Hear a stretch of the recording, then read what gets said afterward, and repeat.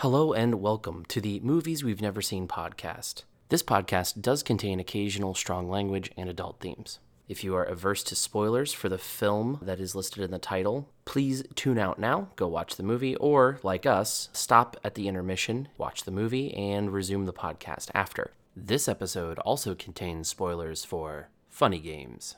Thanks for coming along on this ride with us. Please enjoy. You once said that you like to make an audience scream through technical means. What is it about an audience screaming that you like? Now, those are the kind of questions that the film buffs like to ask. They expect an awful lot of the sort of material that I don't tell anybody. And it was a nightmare. It was an eye-opener. Ignorance, sheer ignorance. You know, there's no confidence to equal it. I don't have any problem with enjoying a big blockbuster. I'm not a fetishist of those boring art movies which, when they are over, you are glad that they are over and then you celebrate it just as a kind of a superstitious measure. I will talk about it so that I don't have to see it again or whatever. So in a way, our broadcast was an assault on the credibility of that machine. We wanted people to understand that they shouldn't take any opinion pre-digested and they shouldn't swallow everything that came through the tap. We had Orson Welles, Alfred Hitchcock, John Ford, Howard Hawks, Roman Polanski. We had Antonioni. It was unbelievable time to listen to these guys talk.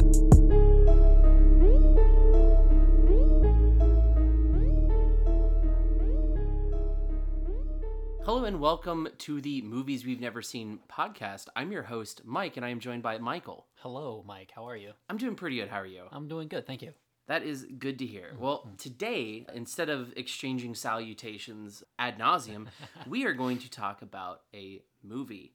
But before we do, as normal for this podcast, I'd like to ask a generic question to get an idea of where your head is when it comes to movies in general. So, I'm going to ask you this question. What would you say is your favorite heist film? My favorite heist film. Ooh. There are a lot of heist films out there and movies that are heist films but don't feel like it. This is a hard one because I like the Ocean's movies. They're fun. They're heisty. I don't know that they're like, I love them to say that they're my favorite. You know what? My favorite, we're stealing a carpet heist movie, The Big Lebowski. That's a heist film, right? You know what? I'll allow it. At the end of the day, they're trying to get the dude's rug back. I mean, I don't know if I'd say it's a traditional heist film, but I will respect the pick. I feel like everyone's going on their own individual heist in that movie. There's the guy who's trying to embezzle $1 million. There's the lady who's trying to get it back without getting the police involved. That's all very heisty according to the man sitting across from you right now. I could argue with you on that point, but I don't think I will. You should, though. Well, all right. So let me give you sort of a few of mine here, right? So I think my favorite, at least in recent memory, and I know that there are a lot out there, right, that I've seen, and a couple are sort of, I'm going to honorable mention them, but maybe my favorite is To Catch a Thief.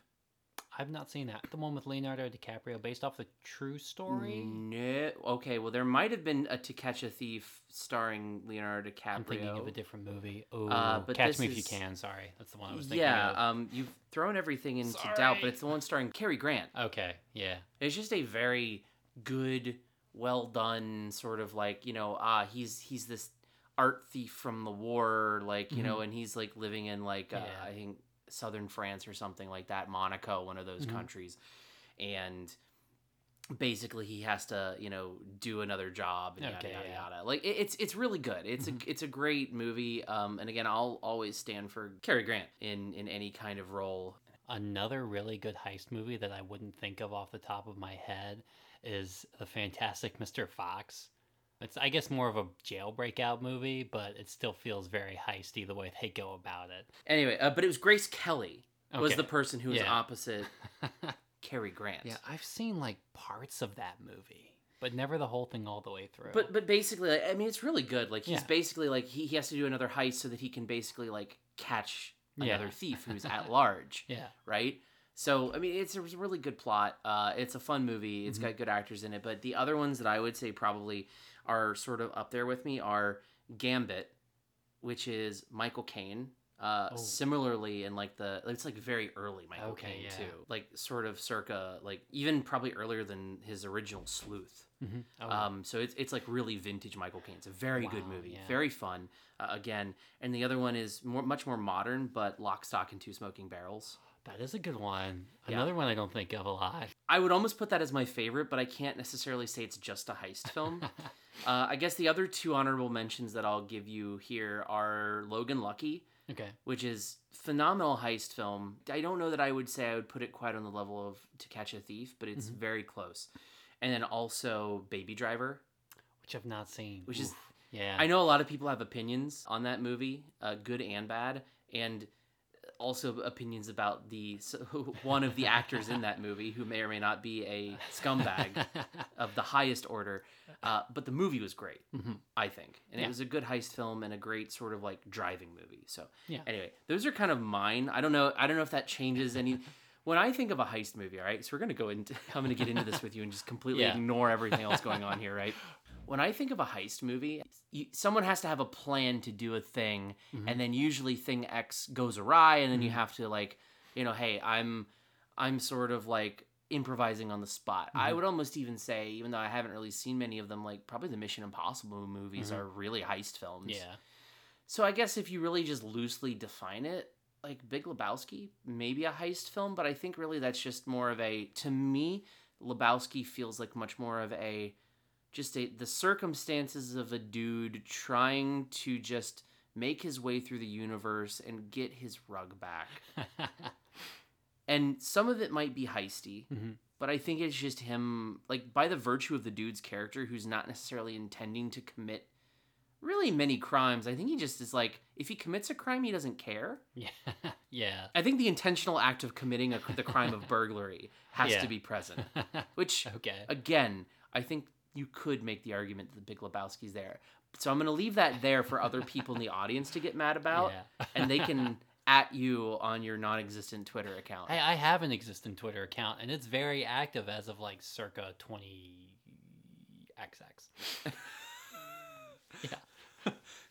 Yeah, sure. I've tweeted. You have tweeted 2 or 3 times, maybe. Yes. Anyway, so we're gonna get away from heist films into a very different, but somewhat tangentially related genre, I guess, to heist films.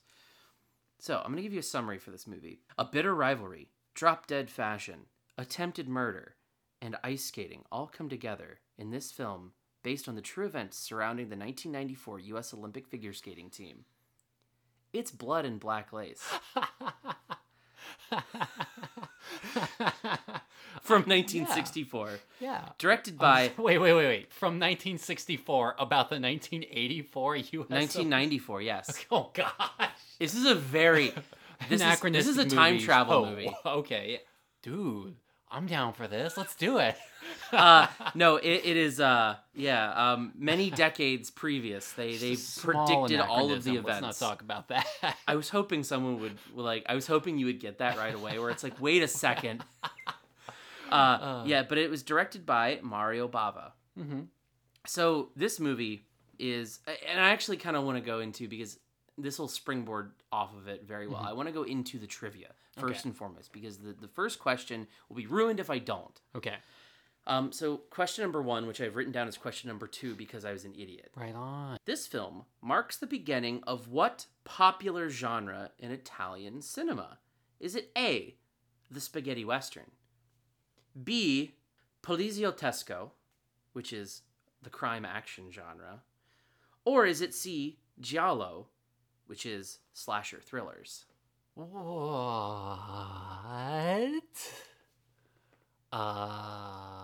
So A, spaghetti western, which is pretty explanatory. Yeah. B, poliziotesco, which is crime and action, or C, giallo, which is slasher thriller. So this is why you had to ask the question first, is because I have no idea what this movie's about. So it could be any of these 3 things. If I had a 3-sided die, I would roll it right now, or a 6-sided die, and I guess 1 and 2 are number 1. Let me just roll this real quick in my head. Blood and Black Lace. makes me lean more towards a giallo. I don't know when the first giallo movie came out, so I'll go number 2, Poliziotesca, and whoever can actually pronounce that, I apologize for my hashing. Yeah, Poliziotesco, I believe how it's pronounced. But if you go giallo, you're correct. Ah, dang. It is. Okay. It is giallo. Well, that's promising though, because I've not seen any giallos, but have wanted to. Yeah, and so the plot actually is a masked shadowy killer brutally murders models of a scandalous fashion house in Rome. Oh, okay. To kind of, I guess, get into this a little bit, but this is Mario Bava and Blood and Black Lace from 1964 is traditionally considered, again, the first giallo film. Okay. Which then you get a lot of other movies. I mean, you'll get especially like a lot of, pretty much all of Dario Argento's career is giallos. Yeah. Like Suspiria, Tenebrae, Opera, and then you have I can't remember the other gentleman who's very big in the genre, but there's the one whoever did Cat of Nine Tails. There's a lot of that, and generally speaking, from my experience with giallo, it's a very specific sort of mystery thriller where you have a lot of like people dying. It's almost very pulpy in a way, right?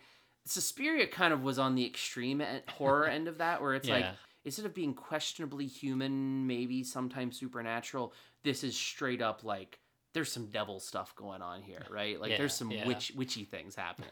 So this I've been excited to see for a while because I haven't seen it. This kind of marks the beginning of that whole giallo thing, and I'm excited to see kind of where it goes because I don't know much about it. Like I said, I've seen a bunch of the bigger giallos out there. This is counted among them, but like I've never really gone back and seen it. So you've never seen a giallo at all, ever, at least to your knowledge. Yeah, I don't watch a lot of Italian cinema.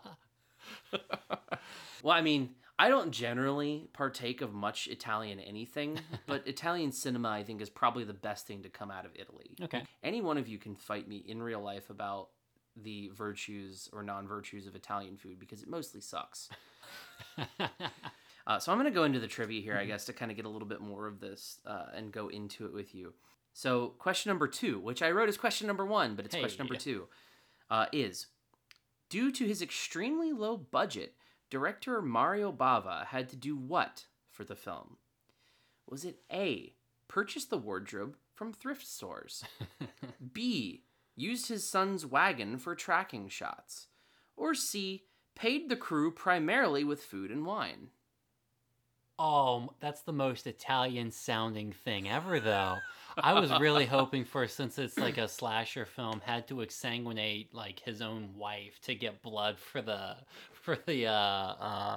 scenes where somebody gets killed. Oh, food and wine. That can get pretty expensive, right? That sounds like a... Oh, this is a really good question, and I hate you because I really don't know how much, those tracking camera things or whatever steady cams really cost. I can see cutting costs by just grabbing your son's wagon, greasing the wheels a little bit, making sure the axles are nice, and going, all right, we did it. I like the whimsy of that too, with the slasher film element coming in, so let's go with that. He stole his son's wagon. You are correct. Oh, You're 2 for 2. He did. 1 for 2. He used all right, what did you say on the first? I said on the first one, I said Poliziotesco. Oh, I thought you said giallo. Nah. I wasn't listening at all, apparently. No. I was like, oh, okay. So No, all right, good. so you're tied here. Yeah. You're 1 for 2. Yeah. This whole episode I'm just thrown off, I guess, of my entire game. But yeah, so he did use his son's wagon for tracking shots because he couldn't afford to buy the equipment to do tracking shots. Wow. As you normally would. And I don't think that they're generally horrendously expensive as far as I'm aware. At least the old ones, because I've seen old like sort of the most expensive thing with them, I think, is the man hours it takes to assemble them, because most of what it is it's a lot of like hydraulics or springs that are generally on like it's essentially like this boom mic that I've got right here, right? That's exactly what it is, except it's heavier duty, and it's usually on some sort of like, you put it on a track, or you put it onto, again, like you would put it onto something like a wagon or a car or a train track, and that's the most you would do with it. Now, I don't know how expensive they actually were, but I can't imagine them being too horrendously expensive. Yeah. At least, the ingenuity with which you would need to make them, I think I could probably make a pretty decent one if I had enough springs and metal scraps lying around and maybe some soldering iron or a welder. Like, you know, you have some know-how, you can do it. But it is funny that he just didn't have the money for that, and he's like, all right, well, I'm just gonna steal my son's wagon, and that's what it's gonna be. Which is funny because Mario Bava, when I was looking up a little bit more about him himself, he actually is credited more as a cinematographer, really, than or a director of photography than a director. Wow. So this is one of these ones where it's like, all right, yeah, he clearly knows how to shoot these movies, and I think this one actually was not like horrendously early on in his career, because a lot of his career was in the 30s and 40s as well. Oh. So this is like in the middle of his middle to end of his career. Or he started almost like he this. just couldn't get funding for the movie. Yeah, and I think that's probably what it was, because again, you're exploring a new genre. Yeah, that's a risk for investors. Yeah, I mean, I guess it's not necessarily really a new genre, right? Mm-hmm. Can you, I guess, demark a time where you think that, like, all right, here's a new genre that we haven't explored before, and it just came onto the scene, and now there's like, oh, there's all these movies. That's getting down into a lot of minutia and weeds, man. No, I'm just not answering that one. No, I think you can do it a little bit here. I think that maybe for at least this, we'll keep it to the cinema, because like TV kind of has a lot of this stuff where it's like TV can do some stuff, because you definitely had a lot of sci-fi stuff. But I think that, like, you know, you obviously had like the big budget sci-fi, I think, with Star Wars really kind of like, because you had sci-fi movies before, right? But you didn't have any like, this is meant to be like a big visual effects, you know, it was a B movie, but I think you can do that. But yeah, you do get into the weeds a lot with it. I don't know. I just can't think of any off the top of my head where you really have, other than that one, where you just have, here's the clear demarcation of the beginning of a genre. Yeah, that's only, for me, that's especially difficult because I don't know a lot of movie history, so I'd have to go back and do a lot of looking into it. When did this movie come out? What did people consider this genre to be at the time, kind of stuff. So, yeah, I think where I really kind of go back and I see this is you have like a lot of the, like the 1930s, I think the American noir. And I don't know that I would say that I know the demarcation of where it is, but you have those early, like John Huston, like noirs with Humphrey Bogart. Those are kind of the defining of the genre. You have others around that time, but I don't know where that would start. But I imagine like, yeah, like you have a point where someone had to have made the first noir, like the Americanized noir, which were based on German Expressionism and a little bit of French New Wave here and there. And then you had like, you know, obviously like Hitchcock. But I think really where it comes down to is that I think it's a foreign concept, right? And maybe it's actually a literally foreign concept of having a genre be so defined and having a clear demarcation of starting.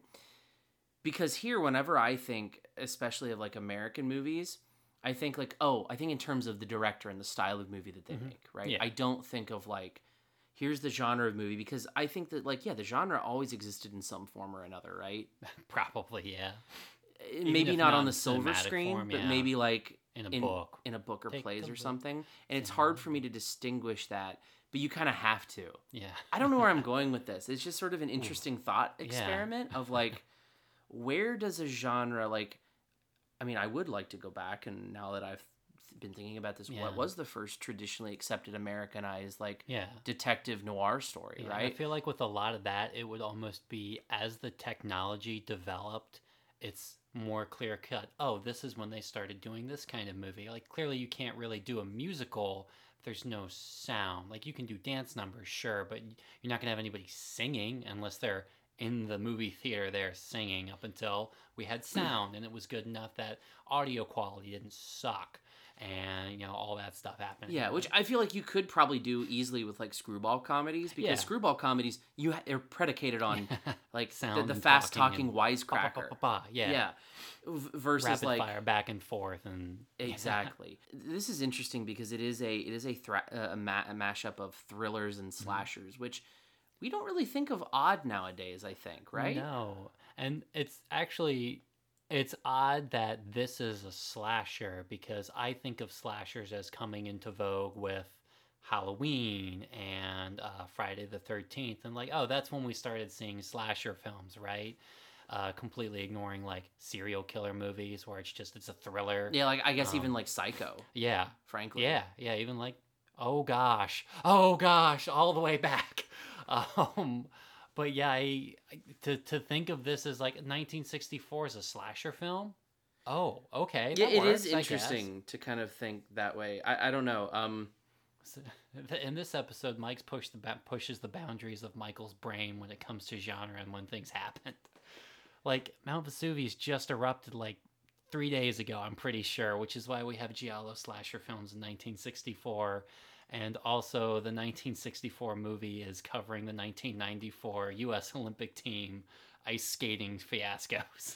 Yeah, as an aside, and I had to double check that I was right on this, and I was, but the word giallo is Italian for yellow. And the reason why it is that it derives its term from a series of cheap paperback mystery and crime novels with yellow covers that were popular in Italy. Wow. And that is why it's called giallo. That's fun.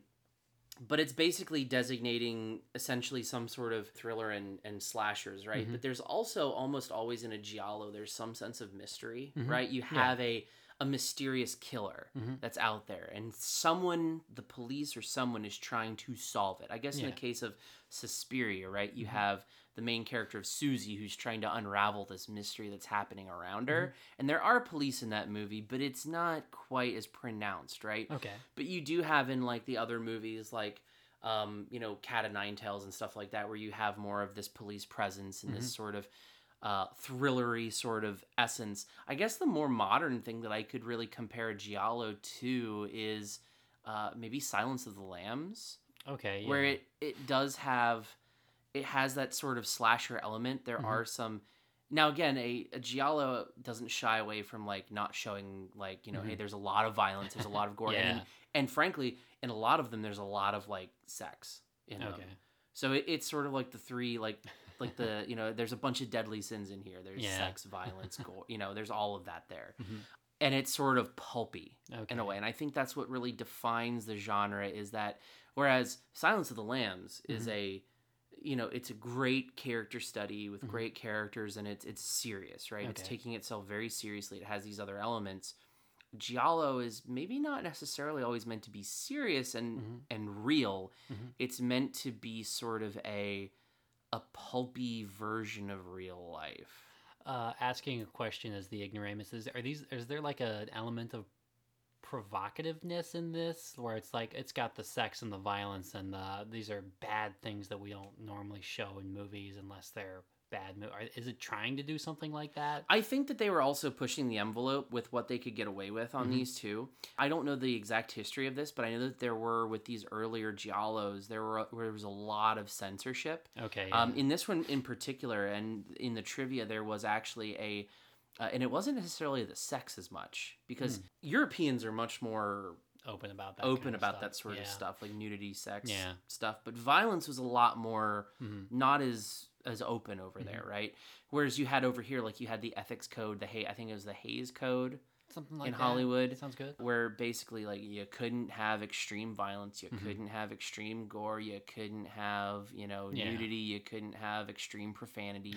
Over there was less of an emphasis on a lot of these things, but even still they got into trouble. And I know that in general terms, I think this movie had some things that they had to just cut out. Like there's a scene of one of the models getting their face burned off. Yeah. And they had to like scale it back. Wow. Like very much so. Okay. So this is there's a lot of, for 1964, I feel like we're gonna probably be at least I know for my part, if I'm thinking about it in terms of that, like I'm not one to get shocked by gore and stuff, but I think I'm going to be shocked that it's in a movie of this time. Yeah. Right? Yeah. Is the thing. And I think you even see that in like spaghetti westerns, right? You see it's a lot grittier. But nothing like horrendous necessarily, at least in the ones that I've seen. It's not like, model getting her face roasted. That's horrendous. as opposed to I'm the guy with a gun and I shoot a few other people. Maybe there's worse things in there, but nothing like serious body horror, which I guess I would put at least face roasting into body horror almost. Yeah, I would put that in there too. And I think most slashers generally will fall under body horror, depending on how you shy away or not, basically. Because if it's like, if it's like Psycho, like I wouldn't put that into body horror at all. Like that's a thriller slasher, right? Like it's not a psychological thriller, I guess. More so than a horror film. I wouldn't. Psychological thriller. Yeah, psychological. Hey, picking up what I'm putting down. But again, you do have that, I guess, that element of it is kind of still considered a slasher film. And it's not really like Hitchcock does a lot of that sort of like Hitchcock pushes the envelope here in the U.S. But you see a lot of these other movies, that are giallos, and they do have, again, just that mystery. And also too, they don't necessarily feel like they're real life, right? Because if you've ever seen like screenshots of especially Suspiria, but most giallos, they have like this weird Technicolor dreaminess that like a lot of like, I'm trying to think of other sort of movies that would have this, like a lot of, again, 60s movies and early 70s, like that Technicolor sort of bubble pop Beach Boys feel, right? Imagine that, but also with blood. It's very dreamy and dream, like it's like a gritty dreamy. And it's very hard to explain, right? Without having seen it before, I'm like, my mind is going a million different places. None of them I imagine are correct. No, and like I said, I'm not an aficionado of giallos. My knowledge of them is relatively recent. I think probably the first giallo I probably ever saw was Suspiria. And it's definitely much more of a horror film than an actual traditional sort of slasher thriller. Although it does have those elements in it, it just also has the added bonus of there's supernatural shenanigans happening. But I think the first one that I saw after that, because it was years and years and years until I saw it. I think for like a year or so, I had a Shudder account. And if Shudder wants to sponsor me and give me a Shudder account again, please hit me up, Shudder. Like, shout out. Like, I liked having that, but you know what, I'll shill for you if you'll give me movies, please. But I like just being able to like kind of go on there, and they had a lot of giallos, and I think Cat o' Nine Tails was one of the ones that I saw, and I can't name, but I watched like 3 or 4 in a row. Like I was on a kick with these, and some of them were like, Cat o' Nine Tails was good, man. I think they even listed them mostly in like their Italian names too, so like I don't even remember what I watched, but I remember there was this one where they were basically in like this motel where a bunch of people were going into it, and there was a cop trying to figure out, he was pursuing a lead in there. But then there were like all of these other people who were tangentially related, and they were none of the people who were who they said they were, and there were like people watching other people through one-way mirror, one-way mirrors, and like through the walls, like watching people get kinky or something. It was just all sorts of interesting, weird stuff, but it all had that sort of like gritty dream pop feel, right? Where it feels ethereal, but at the same time dark. It's a very unique way of making the world, and I think what it is that they have a lot of darkness in these movies, but when they have color, the color pops. Right? And it's very, again, I want to say ethereal, and it's probably not the correct way of saying this, and I'm sure there are people out there who are way more into giallos than me who will say it. But I mean, for my part, I think that when I was younger, I didn't necessarily, I wouldn't have liked them as much. And on my revisit of Suspiria recently, I think I enjoyed it a lot more because I realized it's not trying to be realistic and gritty. It's trying to be this weird fever dream gritty. I guess fever dream is more of the fever dream, is more of the idea of it, right? Like think a toned down Fear and Loathing in Las Vegas, if you've ever seen that. I have not. Okay. So, what we're getting to is Michael hasn't seen a lot of movies, and this is not helping. I am in for a trip. I think so. I'm very excited to see this movie because I want to see just kind of where it started, right? I want to see just honestly how it is because it's interesting. But anyway, we still have one more question of trivia. You are 1 for 2. So, Blood and Black Lace is critically acclaimed and credited for kickstarting, as we mentioned before, the Italian giallo movement. How did it do at the box office? Was it A, very well, the top grossing film of the year? Was it B, okay, made its meager budget back plus a little bit more? Or was it C, horrible, it wasn't even the top 100 grossing films of that year? This is kind of difficult because when I think of critically acclaimed, I think of Rotten Tomatoes. The critics give it 100%, and the audience didn't like it at all because movie's actually bad, but the critics want you to think it's good. But this is 1964, and they didn't have Rotten Tomatoes back then. The internet hadn't come and saved us with all of its porn.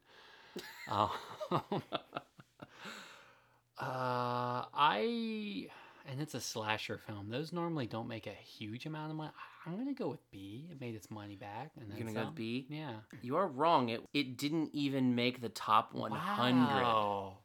That shouldn't of surprise films me. in Italy. And oh gosh, that I should have asked that because I'm like, there's no way it made the top 100. But I don't know. There's a lot of whatever. Who cares? I'll let it. They made a lot of movies in Italy in the 60s, man. Like the film scene was hopping. Again, so going back to that first question that I had, spaghetti westerns, Yeah. the 60s, that was when they were all start kicking off. Poliziotescos, that's when those were all kicking off. Oh, that was a really tricky question if I knew anything about Italian film history. I was hoping the spaghetti western part would get you. I was considering that too, but I'm like, there's no way. You just threw that in there because it's familiar to me. These were all like in the 60s, these were the three big genres that kind of came out of Italian cinema. Or at least emerged as like the leaders, right? But no, it barely made any money at all. Okay. And I think in the years since, like if you actually go on to, and I'm going to pull it up here. I think, let me see. I've got IMDb right on my phone. IMDb itself, which this is no small feat because IMDb kind of skews downward. Yeah. Right? Like you never get anything above a 9. Yeah. Yeah. It's out of 10 stars. It has a 7.2 of 10. Wow. Yeah. That's actually good. And I think on like Rotten Tomatoes, it's almost like I want to say it's like in the upper 70s, if not 80s. Okay. On the like certified fresh, and I think that's both on the viewer side and the critic side. Wow, that does say something. Which is very interesting. So I feel like it may have just even been also like ahead of its time. Yeah, that bodes well for it. So this could be actually for a lot of people, a hidden gem that was just kind of lost, but you spurred this whole movement of giallo films that kind of got their success without when this movie fell into the dust when it was made. Wow. Yeah, that's kind of funny. That is interesting. I don't know. I don't have a lot really to say about giallos more than I've already said, especially since you don't really know a lot about them. Yeah. In general terms, what do you look for, I guess, in a mystery or a thriller, right? Because I wanted to see like where we kind of come out on the other side of this one. I don't really know that I have an answer to that question, but I feel like this movie, they're so unique, the giallos, and it's so hard to kind of quantify what they are to explain to someone who's never seen one. I think you just have to watch one. And I generally, again, I would have always said like, hey, it's not really that much of a giallo, but I would start with Suspiria because again, I'm a horror fan. Like I like starting there because that's where I started. But it's different because it's not always that supernatural horror element. It's, sometimes there's just a killer that's just a person who's just kind of messed up. What do you look for when you look into like a mystery movie or even like a thriller? For mysteries and thrillers, I mean, obviously I want to be kept guessing for at least a large majority of the movie. What I'm worried about is if there's these odd, fantastical, kind of fever dreamy elements, when I get to the end, if there is that wrapped up conclusion where it says, by the way, the killer was actually the banker the whole time, haha, and they pull off his mask. If I don't see the dots connecting point A to point B, it doesn't leave me, it kind of leaves me with a sour taste in my mouth. I'm not disappointed, but I like to be able to at least try to logic my way to the end before we get there. And when I'm wrong, I'm generally happier because, you guys did a really excellent job of pointing all the fingers at the banker, but it turns out it was this guy over here. But it still makes sense. But as long as you keep me moving through the movie, trying to figure it out, but also keeping a few steps ahead of me, as far as there's information, it's coming, and then throwing it at me. But wait, there's more information, it's still coming. I'm like, but I'm still trying to piece together what happened in the last thing, and I've got my pegboard up there with 1,000 little strings. Yeah, and you're Charlie Day, the... just like, I got it. And then you really don't. Yeah, because that's the problem with a lot of mysteries and thrillers for me, is they either move too slow, or there was no way you were going to figure out what was going to happen, because it's just pulled straight out of their ass in the last 10 seconds of the movie. It's, aha! It was this guy who hasn't been on screen for more than 2 seconds. Good job. It's funny because I feel like I like mystery movies that move faster, right? Or I like them...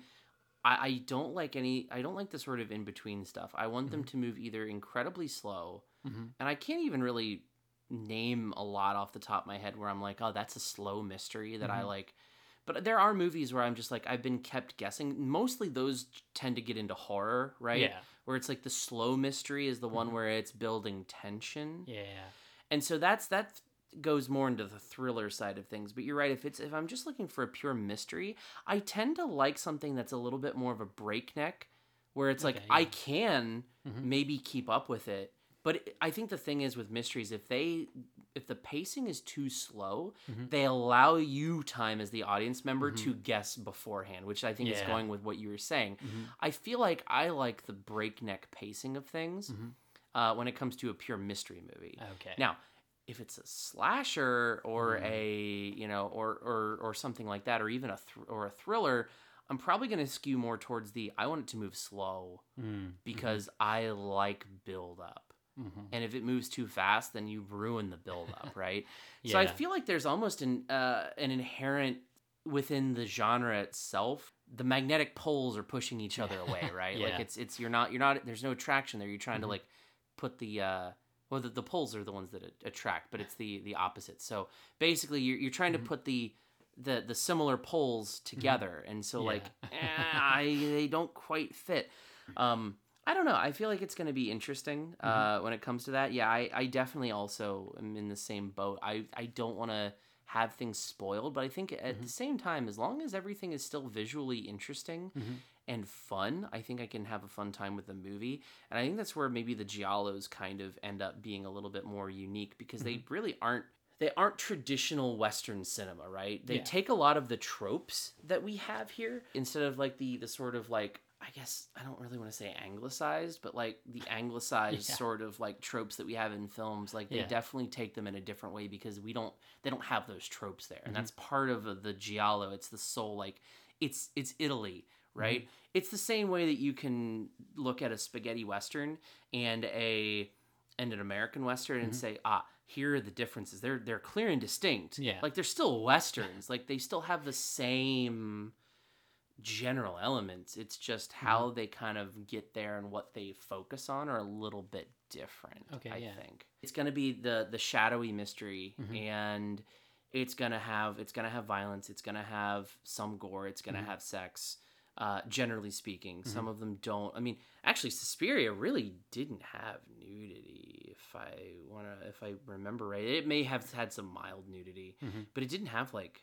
There wasn't anything like really sexual about it. But like the other Giallos that I've seen that tend to be less in the horror side of things, which is weird for a horror movie. Like, you think those classic horror films.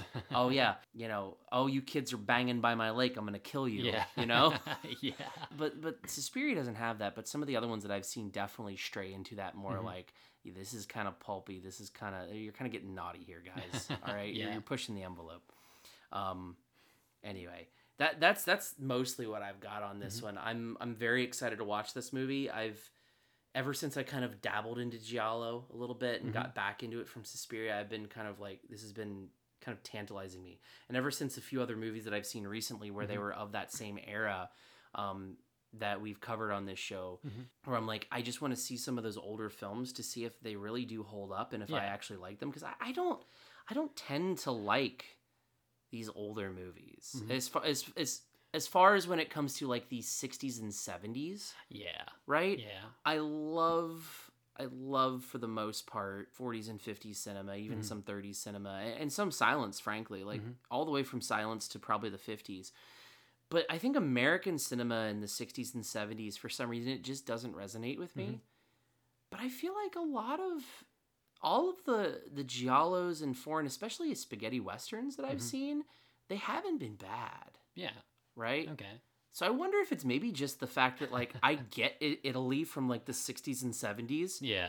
Maybe it's also because Italy from the 60s and 70s also, I don't know, maybe they just feel like they're older to me. I don't know. Yeah. Who knows? Hard I don't to know. say. What else do you have on giallos, mysteries, slashers, foreign cinema? I don't know. At least as far as this movie's concerned, I'm excited to watch it because it's going to be new to me. At least the stylization of it is going to be foreign to me because I've never seen a giallo. I mean, I've seen weird stylized movies, but nothing that I think is quite what this is as far as giallos. Since it's a slasher film, I normally shy away from those because they're not good unless they have a cool mystery. And since there's supposed to be mystery here, I'm excited. And it's from the 60s. It's the start of a genre. If it was good enough to start off a genre and people going back from IMDb and Rotten Tomatoes say it's actually a good movie, I'm excited. I can get behind this. Or, I don't know, if really it's going to be the pacing a lot for me is, are they pacing it too fast? Are they focusing too much on, let's make it weird because we're trying to do something edgy and different and outre and whatever. If they're trying to do anything too weird, it's probably going to lose me. It's going to be a really fine line as far as good or bad. Yeah, I agree with you on that one. Is that, again, I just generally don't have as much tolerance for these, and I think the pacing for me is what's going to do it.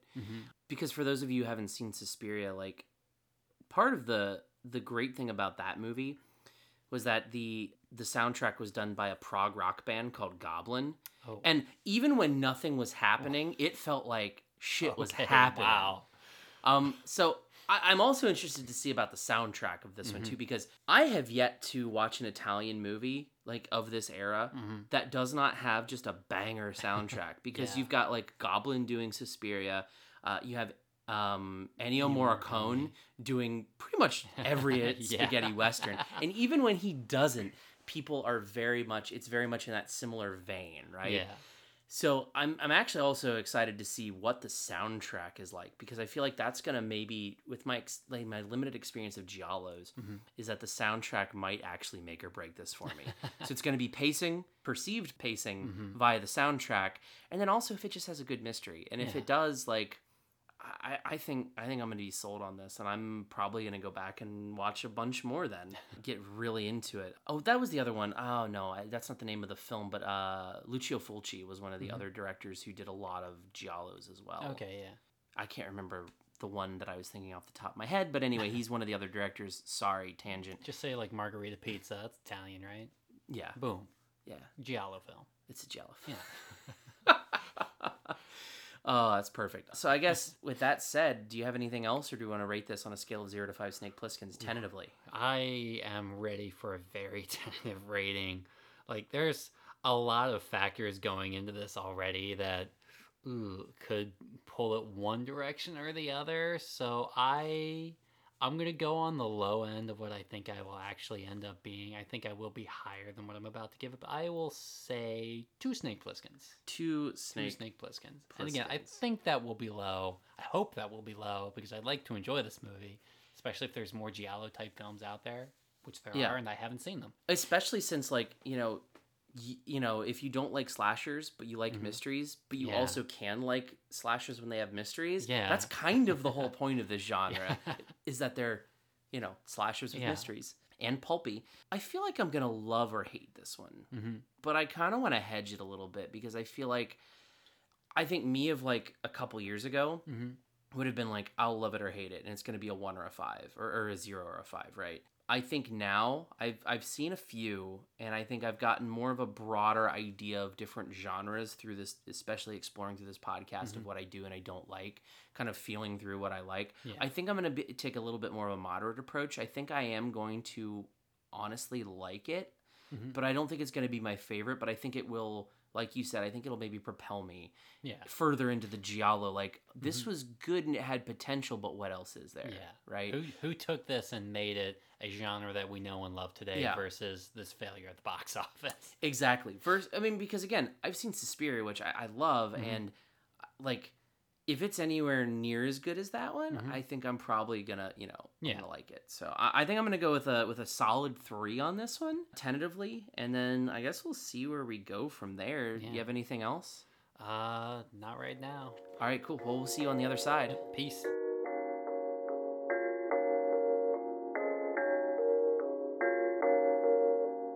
A house of high fashion, a dazzling whirl of elegance, of exotic, extravagant beauties. An adventurous journey into the devastating allure of the most sophisticated women and their intimate secrets. Suddenly, these lace curtains ignite a drama that will lacerate your emotions. Blood and black lace. Who is the shrouded, sadistic, sordid fiend who maims and murders?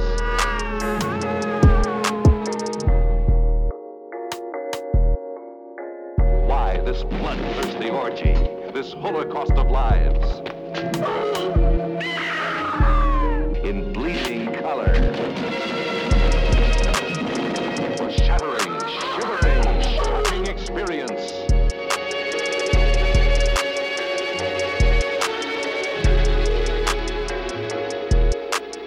Blood and black lace.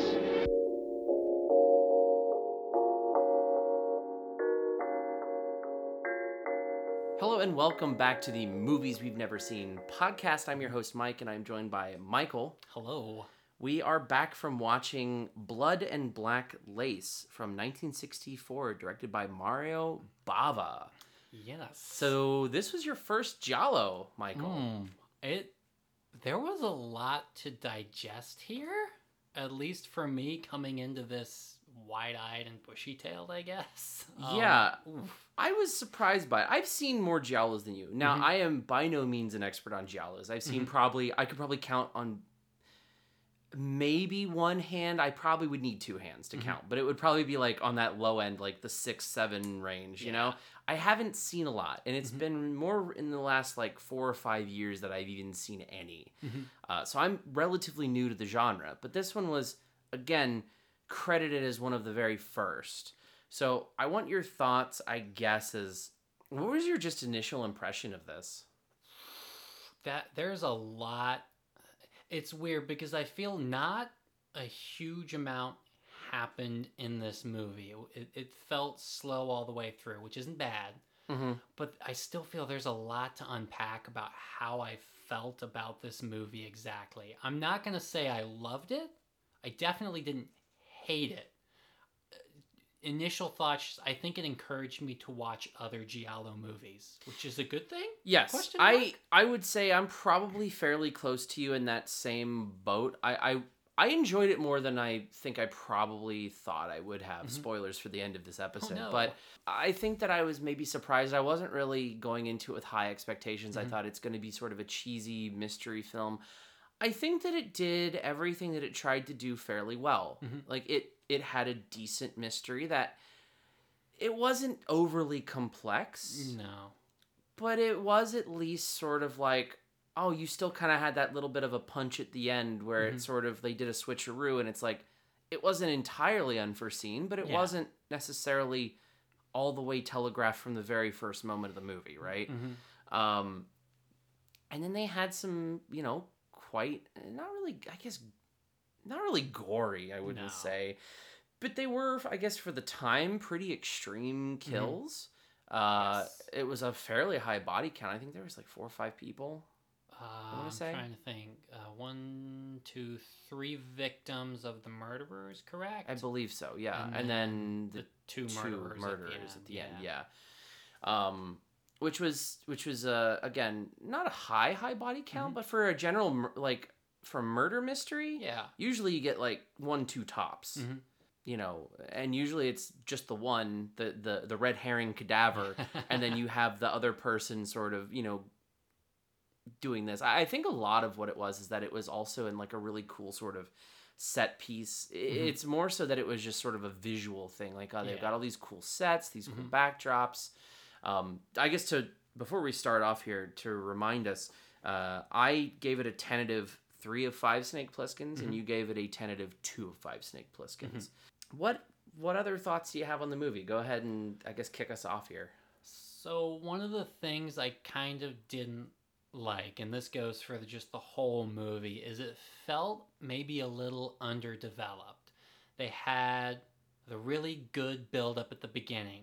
Ladies walking down the alley in the dark, or I guess up the driveway in the dark, I think is what it was, to the fashion house building. I'm not really sure what to call that either. The place where they had fashion shows. She's walking in the dark. She's clearly being tailed. You know she's going to get killed, and then she gets killed. Then there is the development that she had this journal. Everyone focuses on that journal because everyone's clearly got some reason to want that hidden, destroyed, or their page taken out of that journal. I thought that was really good. What actually happened with it, it just felt a little underdeveloped, almost like I wanted the movie to be half an hour longer, where it in-depth attacked every single potential suspect in the movie to say, this person was pregnant when she shouldn't have been. That's why her name was written in the journal. Let's go into that and see what that's all about. You know, this person was borrowing money, and let's see what that's all about. This person was on drugs or is a drug addict. Let's see what that's all about. I felt like the characters were underdeveloped in that sense. Yeah. Like it gave you the impression of what you needed, but not really anything more than that. Yeah, it didn't really in depth go into characterizations and stuff like that. It really just sort of told the story, and that was sort of it. It was the sort of the linchpin of it. I thought it was kind of weird too that the journal got burned so early in the movie too, because I'm like, wait, is this over? And I had to stop and like see how much time was left. I'm like, no, it's not. It's like halfway through the movie. There's still a whole half of this left. I think you're right. I think it also did feel rushed, but I think the parts where it slowed down were the parts where it was that sort of that black gloved masked killer stalking people, which I think is what it did very well. Yes. By the same token, is that it kind of lacked here, and I think you're right. It could have been longer to explore all those things, but I don't think that was what Mario Bava was going for. I think he just wanted shocking kills. They shocked me, I will admit. Yeah, they really did. I mean, man, that like the scene where it was like them. Like, and some of it was even a little hard to watch at times. The bit where he's like just kind of like beating the one girl, and the other, especially the one where they were, with the hot irons and the dude, like hot metal on skin is just one of my I can't do that. That makes me gag so hard. Like caustic burns doesn't bother me. You throw someone in a pool of acid, oh, you got wrecked, dude. Doesn't matter. You put someone's face on a hot poker, I might close my eyes for the rest of this scene. Oh gosh. Ugh. Like, ugh. The kills were good, and they built up to it very well. It was suspenseful. It really was, especially in the motion of the scenes, how fast it went. Because like you said, this was a very slow movie for being relatively short. Yeah, like what, an hour and a half, maybe? It was maybe even a little bit under an hour and a half, I believe. Yeah. I don't think it was quite the full hour and a half. I think with credits, it might have just barely made it there. Dang, yeah. But it was. I mean, it was sort of an inoffensive, I guess. Inoffensive, I say. But it was an inoffensive murder mystery that could have been expounded upon a lot more.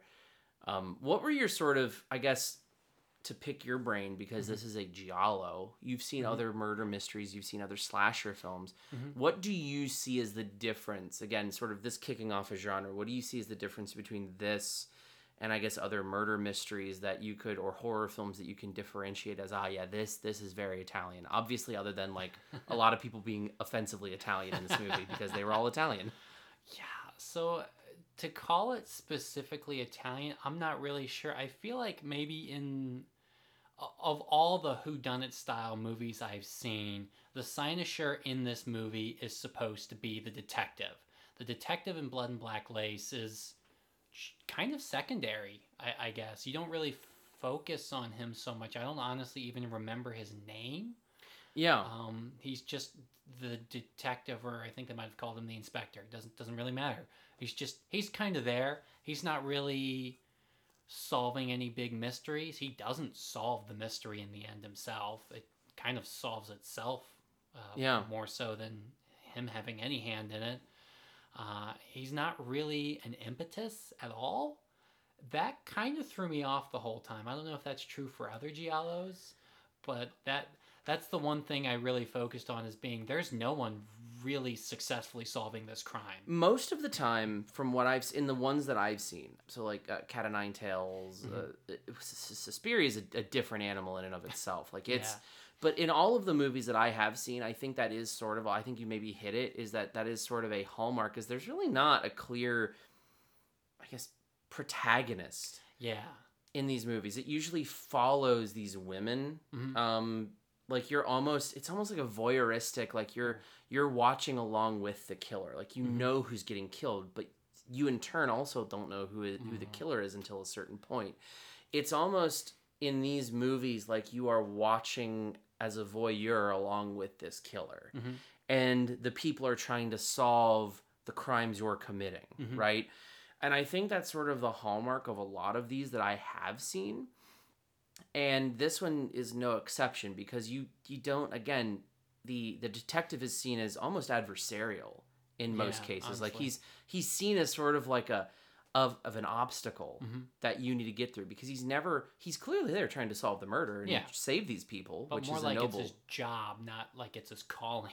Yeah, he's not Hercule Poirot, who like it's his raison d'etre. Like it's not that. Like it's not his sort of like, I need to solve mysteries or I will die. This is my job. I go home at night to my family. I eat the spagat like everyone else. It's boppity boopity Bob, Bob's your uncle. It's here's the thing, this is what I do. But he's seen as, I guess, an obstacle, really, because it's like, oh, everyone in this movie, because like anyone who you could say is a more of a protagonist or at least sympathetic character sees him as adversarial, especially the murderer, who you kind of are following, right? I mean, you at certain times follow other people, but realistically, I think that you're following it from their eyes. Like you're meant to be like, I'm watching them, but from afar sort of thing. I don't know, that's kind of the impressions that I have gotten with a lot of these Giallos that I've seen. So I think you're pretty well spot on with them. The other things that I kind of see with this genre, I guess, with the Giallos specifically, I mean, it really is that hybrid, because you don't see I'm racking my brain for like movies that are thrillers that have like that body count, right? That are sort of from that perspective, that don't have a clear like protagonist. The closest one that I can really think of off the top of my head right now is like, I mean, I guess you've got Silence of the Lambs, but really there's that's a different sort of thing almost, because you are looking at it from the Hannibal Lecter sort of point of view, but more so from Clarice Starling, because you literally have first person point of view. In her shoes. So it's not really even like a 1-for-1 thing. And that's the closest thing I can think of at this point in time. Like, I don't know. Do you have any other movies that because I feel like you at least watch more mysteries than I do. I watch TV mysteries. I don't really watch mystery movies. I was trying to think of something that even felt remotely like this. And I felt if you draw the Venn diagram of this movie, it touches really close to a lot of different movies. Like there's the horror elements, there's the whodunit elements, there's the weird mystery, and then you get the weird voyeurism, I guess. I can't think of a movie that's like this except for this movie. So I just have to watch Blood and Black Lace again to know what movies are like Blood and Black Lace. Yeah, I will say it is very much in a similar vein to, again, Suspiria, because, I mean, you really... Again, Suspiria is a little bit... It's way more on the horror side of elements, and it has more traditional horror themes. But Suspiria does also have, it has murders, and there are cops investigating it, but they are, again, seen as sort of an object. Now, that one does have a clear sort of protagonist.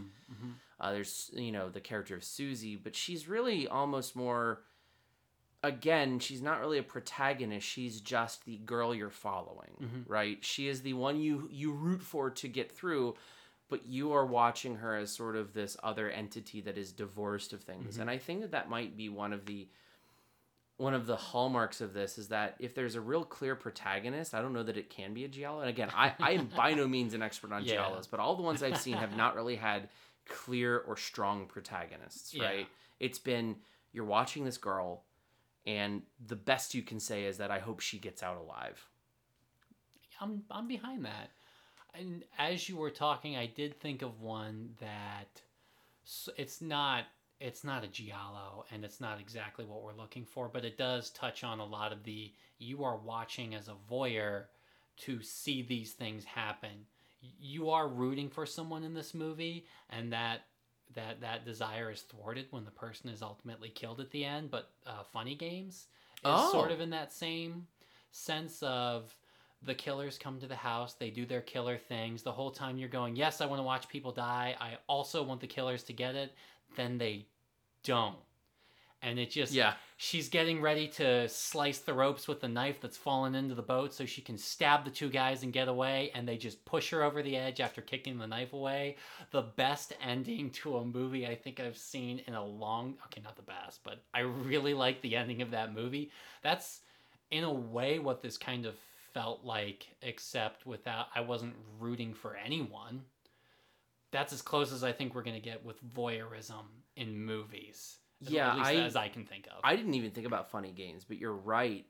Funny Games it follows a lot of those similar bones. Now, again, the difference with Funny Games is that it is, I don't know. There's less mystery to Funny Games too. There's not really a whodunit or anything. It is literally just like a home invasion, pretty much through and through. But you're right. I think it does have that voyeuristic feel to it.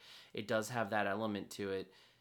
But you're right. The Venn diagram is like there's so many circles, and giallo touches them, but it's not fully in one or the other. I think the most you could say about this movie is it's closer to just a regular murder mystery. But then again, like, you have all the other elements, and it's so hard to place. And I think that's why it has its own sort of defining genre, right? But then again, I've looked into it and I've read, and I think a lot of people are contentious on what they think constitutes a giallo, which, again, it's an Italian, mystery film of a certain era. If you want to define it that way, that's kind of boring, like, whatever. I don't know. What other things did you... All right, I guess we'll go this way. What things did you not like about this movie? What other things? Because then you said the pacing was a bit off for you. The underdeveloped characters, I gotta be honest, is acting better in other giallo movies, because it just felt kind of flat for a lot of things. Is it supposed to be that way? I especially the inspector guy who's just like, I am going to find the killer. I was waiting for him to jump on stage with Vincent Price and just be like, aha, we're at the house on Haunted Hill now, killer, over the top almost, but not quite there. The acting was not... I didn't feel like I believed any of these people as what their role was supposed to be. I just looked at them all as very bad actors. Well, to go back to the beginning, like the first half of this movie, or of this episode, the first half of the movie, the first half of the episode, we talked about how this was such an under-budget film. Okay. And I think that part of that, too, is that... And I haven't seen other Mario Bava movies, or at least I can't remember seeing... I might have. I don't remember who all the directors were that I've seen, but I've seen a few other giallos, and I'll go back to Suspiria again on this one. It might be it's probably my favorite one that I've seen. It is very much, much better acted. Okay. Yeah. So I think that this one might have been a product of, this is a quick movie that we are making because, like, I've got a vision, I'm going to do it, and I just do it, and it's done. Okay. And then it's out there in the ether. We haven't, we're only doing one take, guys. We don't have time. We don't have the budget to do multiple takes. And I think that might have been it, because it does, you're right, it has a certain, I guess, a flatness to it. Then again, I want to say that might have been kind of the style of the time, because have you, even Hollywood movies from the 60s, the 60s is such a weird era of movies for me. I don't feel like I've seen a lot, but at the same time, I feel like I've seen too many. And I can't name any off the top of my head, but there's a lot of like these just sort of like movies that I'm thinking like I can see them in my mind where they're sort of like the Technicolor movies where they're switching over from like, you know, from black and whites to color movies, and you've got all these actors like I guess what you get some early Charles Bronson, but like other people of that like ilk, and I can't even name them. There's just so many people that I don't know about. It's just this weird like it feels like hippie movies that they're just producing and they don't really care because they're like, I don't know, man. We're not perfectionists. We're just going to throw this movie out here. I guess Dennis Hopper films in the 60s. Dennis Hopper, that's I'm probably thinking of like 5 Dennis Hopper films right now is what I'm saying. I just don't quite get them. I'm not talking about like the cowboy movies, you know, the westerns. No. I'm talking about like the ones that are like meant to be like, I mean, even the Bond movies have that sort of je ne sais quoi about them where it's like sometimes the actors are just really flat. And I think that might be a product of the 60s. I'll buy that. Maybe, you know what? I've got a theory as to what it is. I don't know. Have you noticed this?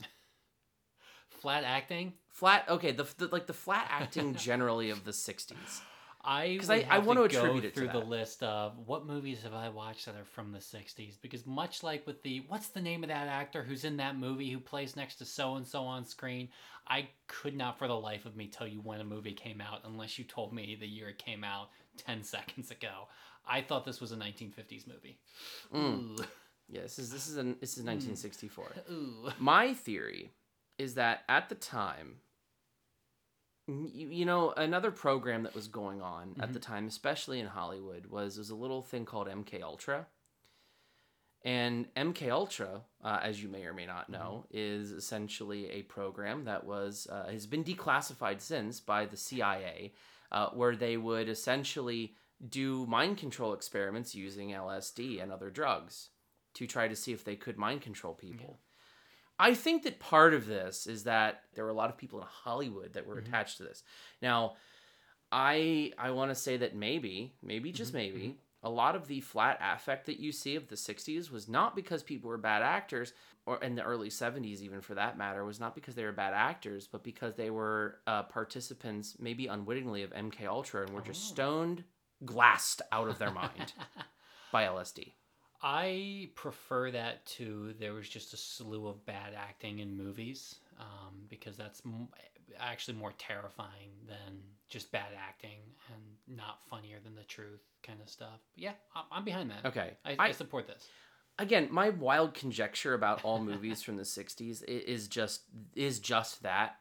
Because again, I can't name any of these movies, right? It's just, I have a feeling, like I've seen a lot of them and I can't name them. These are movies that were on like in the background that my grandma watched, or like something that was on TV and I kind of half paid attention to. And it's like, you don't get people just doing emotions. They're not emoting. It's just they're kind of like there, man. Like, yeah, I'm here. I'm doing it. It's like my star sign or something, yo. I get that sort of same vibe from this because it is the 60s. But I think in Blood and Black Lace's favor, I guess, is that they didn't look like they were all stoned. Some of them might have been on the drugs that they were accused of taking in the movie, which might have been part of it. But I think that a lot of them were just maybe, you know, B-list Italian actors or even C-list Italian actors who just needed a job, and this was the best thing they could get, and they just had a short budget and they couldn't do multiple takes. I want to say that that's the case, but I'm trying my best to defend these guys here. It might be a mix of all of those, and it wasn't enough to make me hate the movie, so I'm just going to let that slide and be its own thing, because there were things I certainly liked about the movie. The build-up to all of the kills I thought was really outstandingly well done. Oh, yeah. They were all phenomenal. Phenomenal build-up. Like, it was suspenseful. When you knew someone was going to die, but it really just, like, you knew it was going to happen, and it just built that tension so well, and then as soon as it happened, it was like pop, and it was perfect. It was like so good. The kill we talked about earlier with the hot, I guess she doesn't kill her with the hot poker, but he's got the is that the third victim? I believe the third I victim believe that's the third victim. has been kidnapped because they're trying to find the diary. And she says, I burned it. But I guess they don't believe her, so they kidnap her and take her back. And then in the throes of being tortured, she yanks his mask off and she sees who the killer is. In my head, I just went, oh, that was the wrong move. And then it's all over. That was really well done, the build up to that. So, yeah. Ugh. And again, hot metal on skin is one of my worst fears. Yeah, it's rough. Just the sizzle. It makes you question making a steak on the cast iron. Oh god. At least for like a week, and then you're fine. Yeah. I don't know. Like I said, that was a weird tangent. I don't know what I'm on about, honestly. Does it feel like? And then again, you don't really have the same view of it to me, but like there's a certain era of time of movies where the acting is just different, and I think it might just be a generational thing of what the expectations are of what acting is and how actors act. Because you go and watch like something from the 1930s and it is different from the 1940s and it's different from the 1980s, and just like, you know, movies from 10 years ago are wildly different from movies of 20 years ago. Like, there is a difference in acting styles. Now, I think it's been, at least during our lifetimes, maybe a little bit more uniformed and gradual. It's been more homogenized. But I think that it kind of maybe was even feeling out what it was, what this, I guess, burgeoning art form was trying to be. Because, it's only, oh gosh, I think at this point it's 100 years old, basically, just about. Oh gosh. Or more than 100 years old. Oh wow. But it's only an art form that has been around for 100 years. So, or give or take. But it is still just this, like, it's evolving all the time. And I think we've hit a point where I think most people have sort of like the expectation of here's what a good actor is and what they do. Yeah. And you still have that from like back in the day. You still see people with like bits of that, but it was a different style, but they kind of still capture that essence of what we think is a good actor. But I don't think that that's always the case. There were definitely generations where it felt like a lot of movies were samey and stuff like that. Like a lot of movies of the 80s were very, like, you could tell it's an 80s movie, right? If not just by the look of a thing, by how people act in it.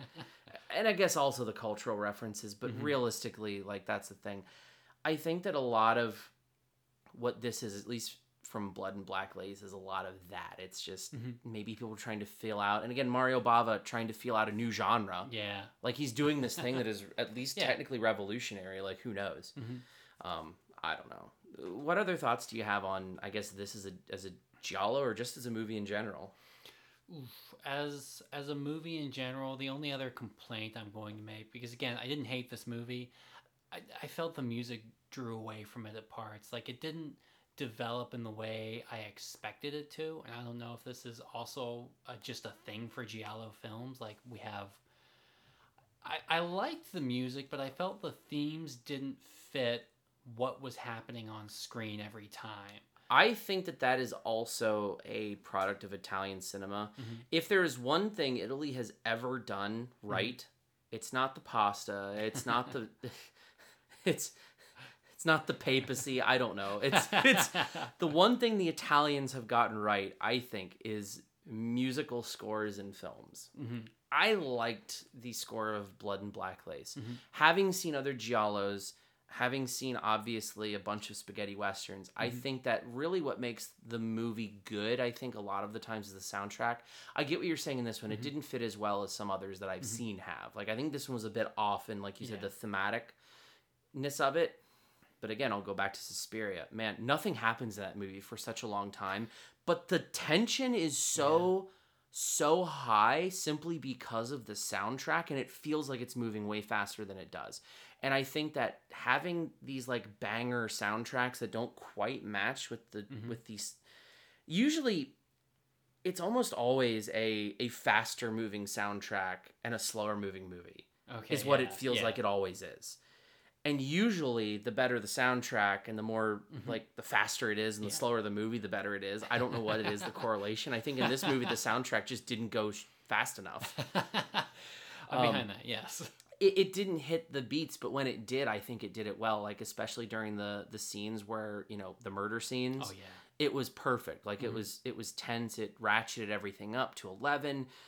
But I think in those, when it was a downtime, it was still very fast. But that's, again, I think it's just a hallmark of Italian cinema, is that they have to have these rushing, fast-paced, you know, like, very adrenaline-fueled soundtracks to them, the scores. I don't know. I think what this movie has done more than anything is just firmly solidify in my mind that I do definitely need to watch more giallos.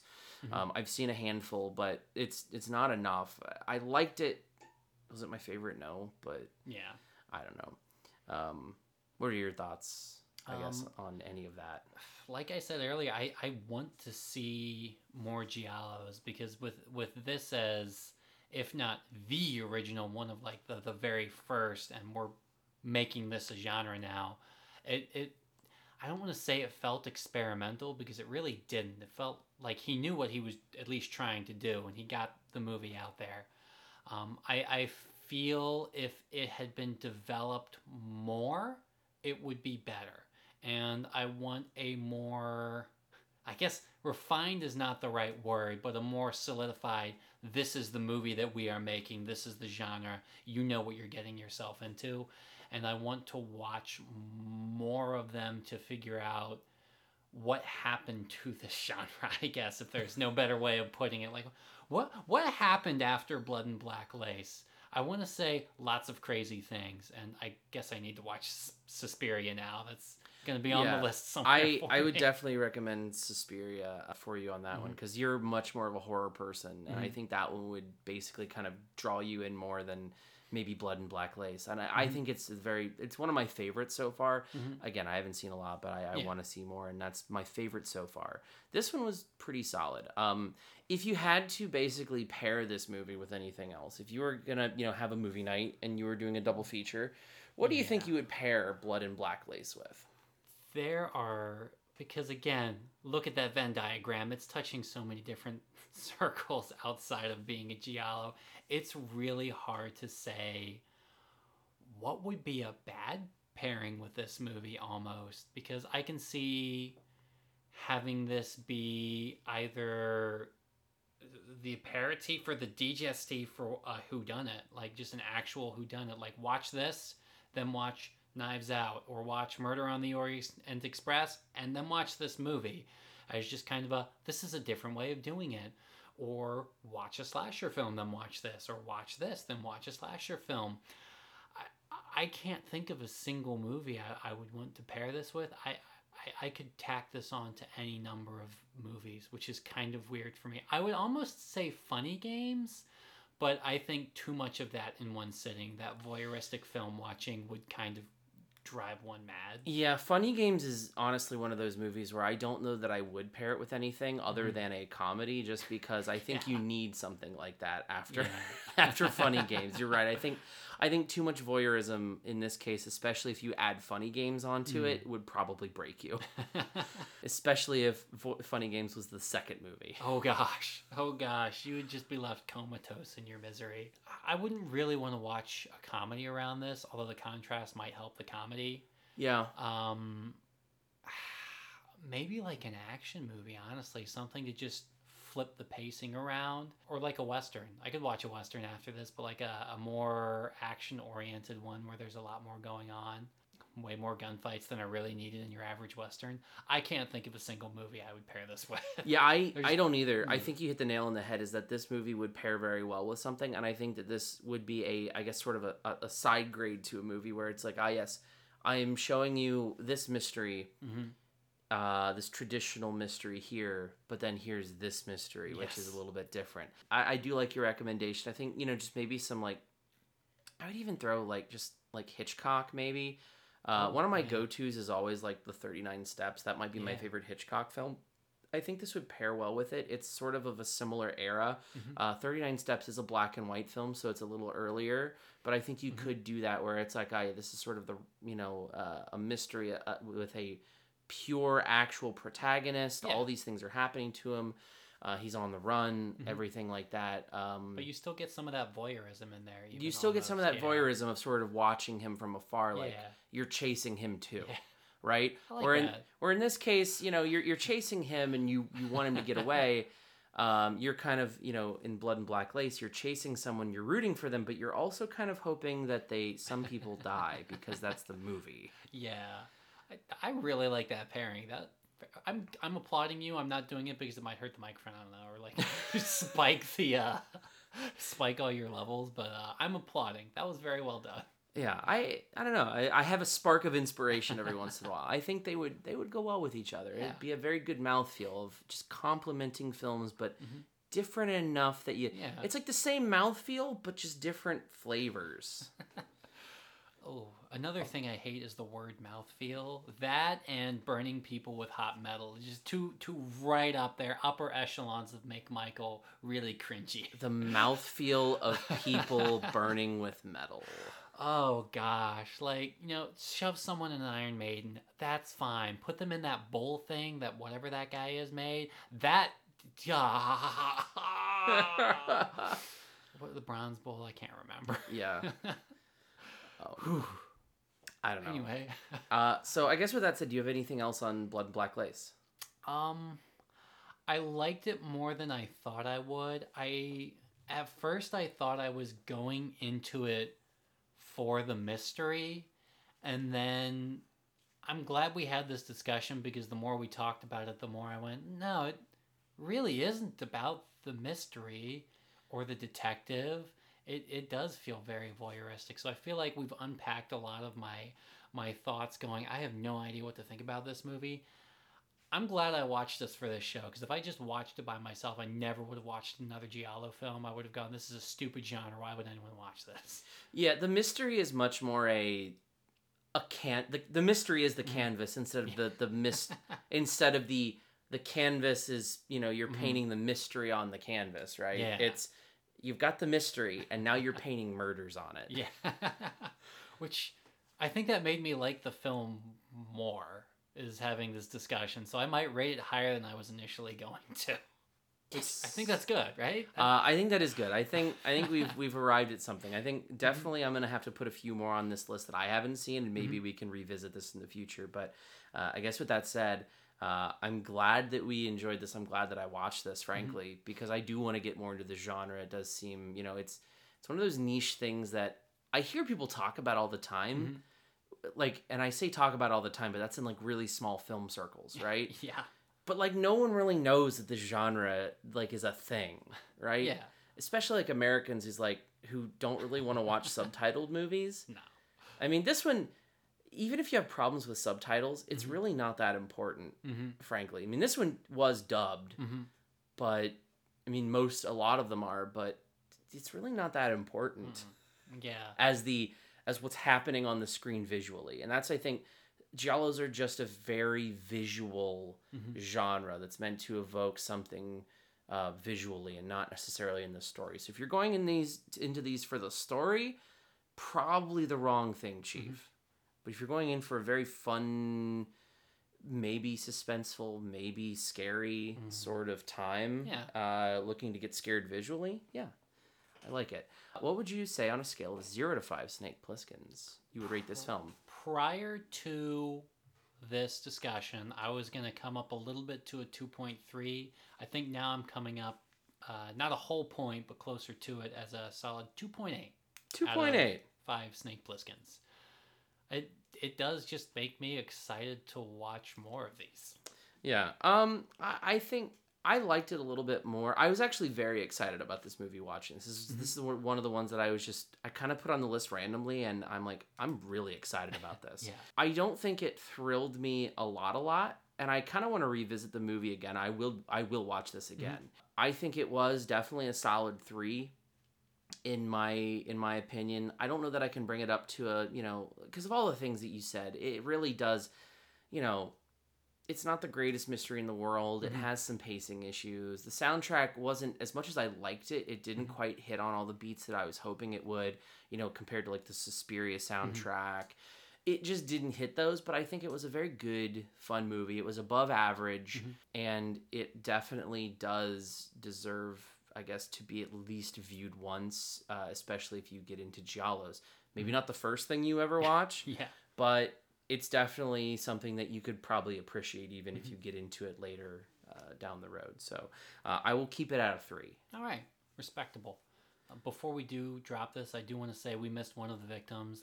The last woman they kill, they drown in the bathtub at the end. So that's 4 women, 2 killers. Oh, that's right. Yeah. That's right. So I remember seeing her face in the water going, ooh, another one that of my one was worst pretty, fears. Dude, that one was pretty grisly too. Just, drowning and people getting burned with metal, probably top 2 up there. Thrown into a bog, I'm not watching the rest of your movie. That's it. I'm stopping there. Gosh.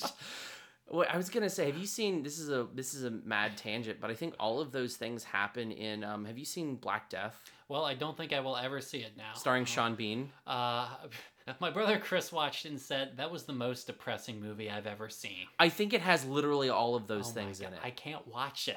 That I can't. I have it actually. It's sitting right over there on my shelf in on Blu-ray. Dude, like when you throw someone in like a peat bog, they're preserved forever. You can pull them out later and just find their body. That terrifies me. That's and they also drown. Yes, like and drowning is not a fun way to go at all. Like I would rather. After having thought about it, I would rather be in a submarine speeding toward the depths of the ocean, because once a hole is punctured in the hull, you're dead in like 0 seconds flat because the pressure just destroys you. When you drown, there's like slow pain. I'm now horrified. I'm not watching Black Death? It's Black Death. All right, I'll watch it. It's got Sean Bean in it. Yeah, he's great in everything he's in too. Damn. Yeah. All right, well, maybe I'll watch it. Okay, well, with that said, we'll stop it here. Go watch Blood and Black Lace, and I guess maybe Black Death. One or the other. One or the other. Watch one of them, and we'll see you in the next one. Peace. And I wonder if it really was. I think it always was show business. I think they were pretending to be factories, and it was still show business. I heard myself speaking these terrible corny lines, and there I was stuck with $350,000 worth of show that I had to get on somehow. Plus, at the time, they were real jerks. Plus, at the time, really pieces of work.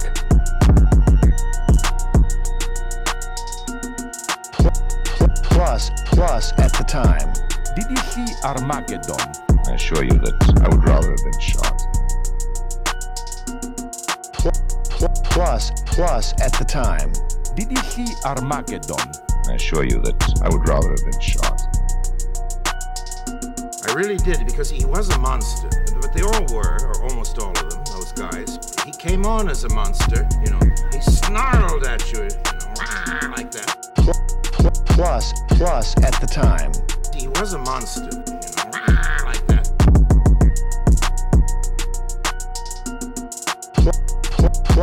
Plus, at the time. I assure you that I would rather have been shot. Follow us on Twitter at MWNS Podcast, or contact us at MWNSpodcast@protonmail.com. All music used in this episode is produced by Young Carts and used with license.